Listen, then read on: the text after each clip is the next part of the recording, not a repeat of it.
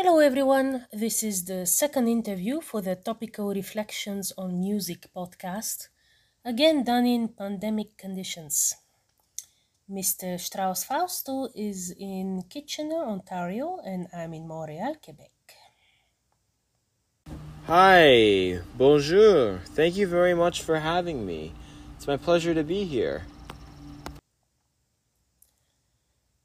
Mr. Strauss Fausto, you have done a number of organ transcriptions of orchestral music, filling a very special niche of repertoire that seemed to slowly fade into the past with the increase of orchestras around the world. When did you first start doing transcriptions? Well, I started transcribing smaller pieces at the organ when I was 14, as I was only starting to get into it at that time, as I had started with the theater organ, playing like popular Western tunes on the theater organ for fun by ear. When I came into the classical organ, I wanted to keep this voice that I had grown accustomed to liking on the theater organ, of almost an orchestra sound. And when I went around to different organ events and I saw other people my age range that were also young students, they were mostly playing like Widor, Dupre, Vierne at the organ, and that was their symphonic rep. And I was a bit sick of it because I saw everyone was playing that. Everyone was playing Vierne 2, for instance, or maybe Widor 6. And I wanted to have my own voice at the organ. I wanted a difference. Not that I was bored of it, but it's that I really felt that my voice at the organ doesn't just lie on that. Of course, I still love to play it because I want to make a difference in the organ world. And I do feel that with this day and age, with the attention spans that we have, playing music that people know at the organ makes an impact on people because they see how great the organ sounds with all the colors that some pieces that are written for us can't do. And using organs in that way and playing music that might not have ever been played on it, I think is really cool because people are sick of hearing the same stuff over again. And I just think that playing popular works will bring the organ to a new audience. Another thing is,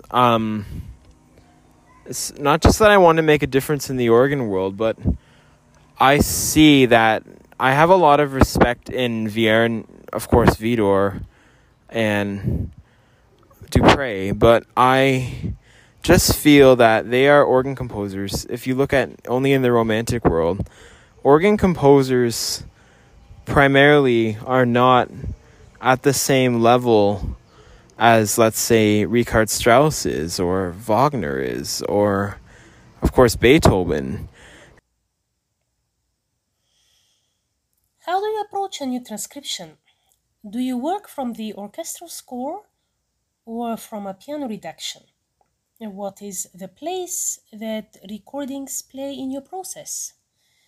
Do you stop listening to them once you start working? I approach a new transcription from looking at the piano score first, and usually I start by playing on the piano to see how I like the sound of it, and experimenting with how it'll sound on the organ by playing it from the piano score. And then after that, I will look at the orchestral score and maybe perhaps other piano transcriptions, or maybe a dueling piano transcription. And I will think to myself, does this describe me as music? Will this express my voice as a unique self apart from the others? And if it does, and if I do feel that this music is giving me this voice that I would like to maintain and this style and character, then I usually use Sibelius, and I work from the orchestral score, and starting with the bass. working by about 7 bars at a time, I would say, to 10 bars at a time. And it would take me about 2 to 3 weeks to finish the first draft. And after I'm playing it on the organ a couple hours a day, aside to my lessons, because I do it myself, because I believe in my own voice on these transcriptions most of the time, I am more likely to finish them with the final product over the course of 2 to 3 months to perfect. Vos partitions ne comprennent pas de l'enregistration, ce qui indique que vous la décidez pour vous-même dépendamment de l'orgue. Est-ce que ceci veut dire que vous vous attendiez que les interprètes de vos transcriptions se familiarisent avec les œuvres originales avant de les approcher à l'orgue? Je pense que chaque joueur a sa propre vision de l'enregistrement, exprimant sa voix unique sur chaque instrument. Personne ne doit suivre dogmatiquement tout enregistrement suggéré. C'est toujours différent sur chaque orgue et vous devriez pouvoir le jouer sur n'importe qui orgue ici. We will now listen to the fourth movement of Mr. Strauss-Faustus' transcription of Ma Mère Loi by Maurice Ravel.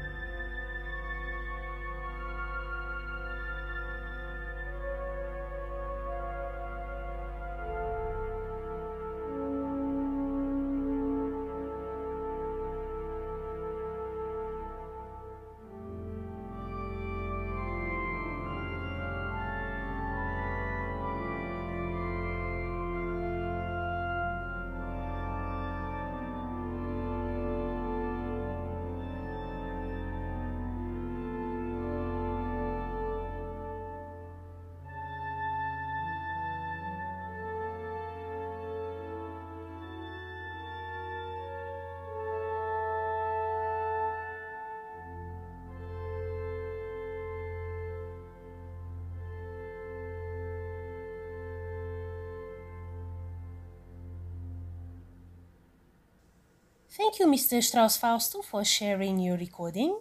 Your programming includes a number of more contemporary works mixed with older ones. Do you feel a deeper aesthetic understanding of the newer works than the older ones? And why or why not? Personally, in terms of newer works, contemporary works, I like to play because I can connect with the audience that way. I won't do it every concert, of course, but once in a while, I would say, especially in the summer when things are more informal, for maybe a downtown concert that's more maybe people visiting the city, walking into the church to visit it. If it's a landmark church, maybe.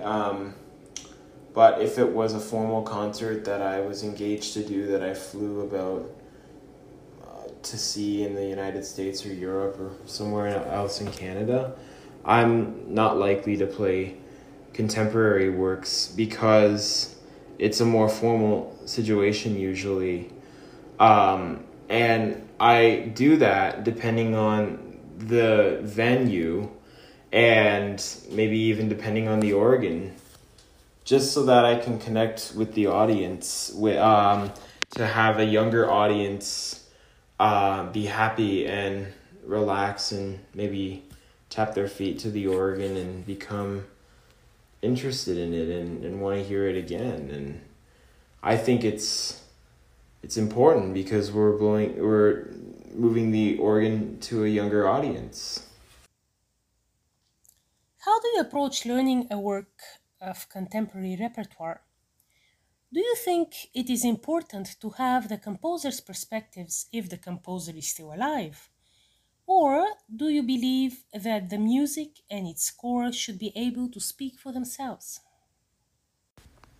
In terms of contemporary repertoire, in the organ, however, and not popular music, I would say if the composer is still alive, what they say is extremely important. Like, I don't know if one must be dogmatic with registration because perhaps registration differs from organ to organ. And if there's a suggestion, maybe you can follow it to at first know what the composer's intentions were in mind and then change it based on what you know of the organ and if you find other colors that you think are going to work better. I think that's important. Of course, personally, I would say if the composer's dead, you can do whatever you want. If the composer's still alive, of course, you can't just do what you want. I happen to agree with Mr. Strauss-Fausto that if the composer is dead, you can do anything you want, considering that music, being universal, begins to live its own life after being written down. Bach's works have survived jazz and pop adaptations, as well as wind band arrangements, without losing any of their genius. As fellow organist, I also do concur that registration does change from organ to organ depending on the instrument. We will finish this episode with an interpretation of my cycle of organ interludes learned in a very, very short time by Mr. Strauss-Fausto. He plays on two different instruments and works within the limitations of each, but this does not change his wonderful virtuosity and interpretation.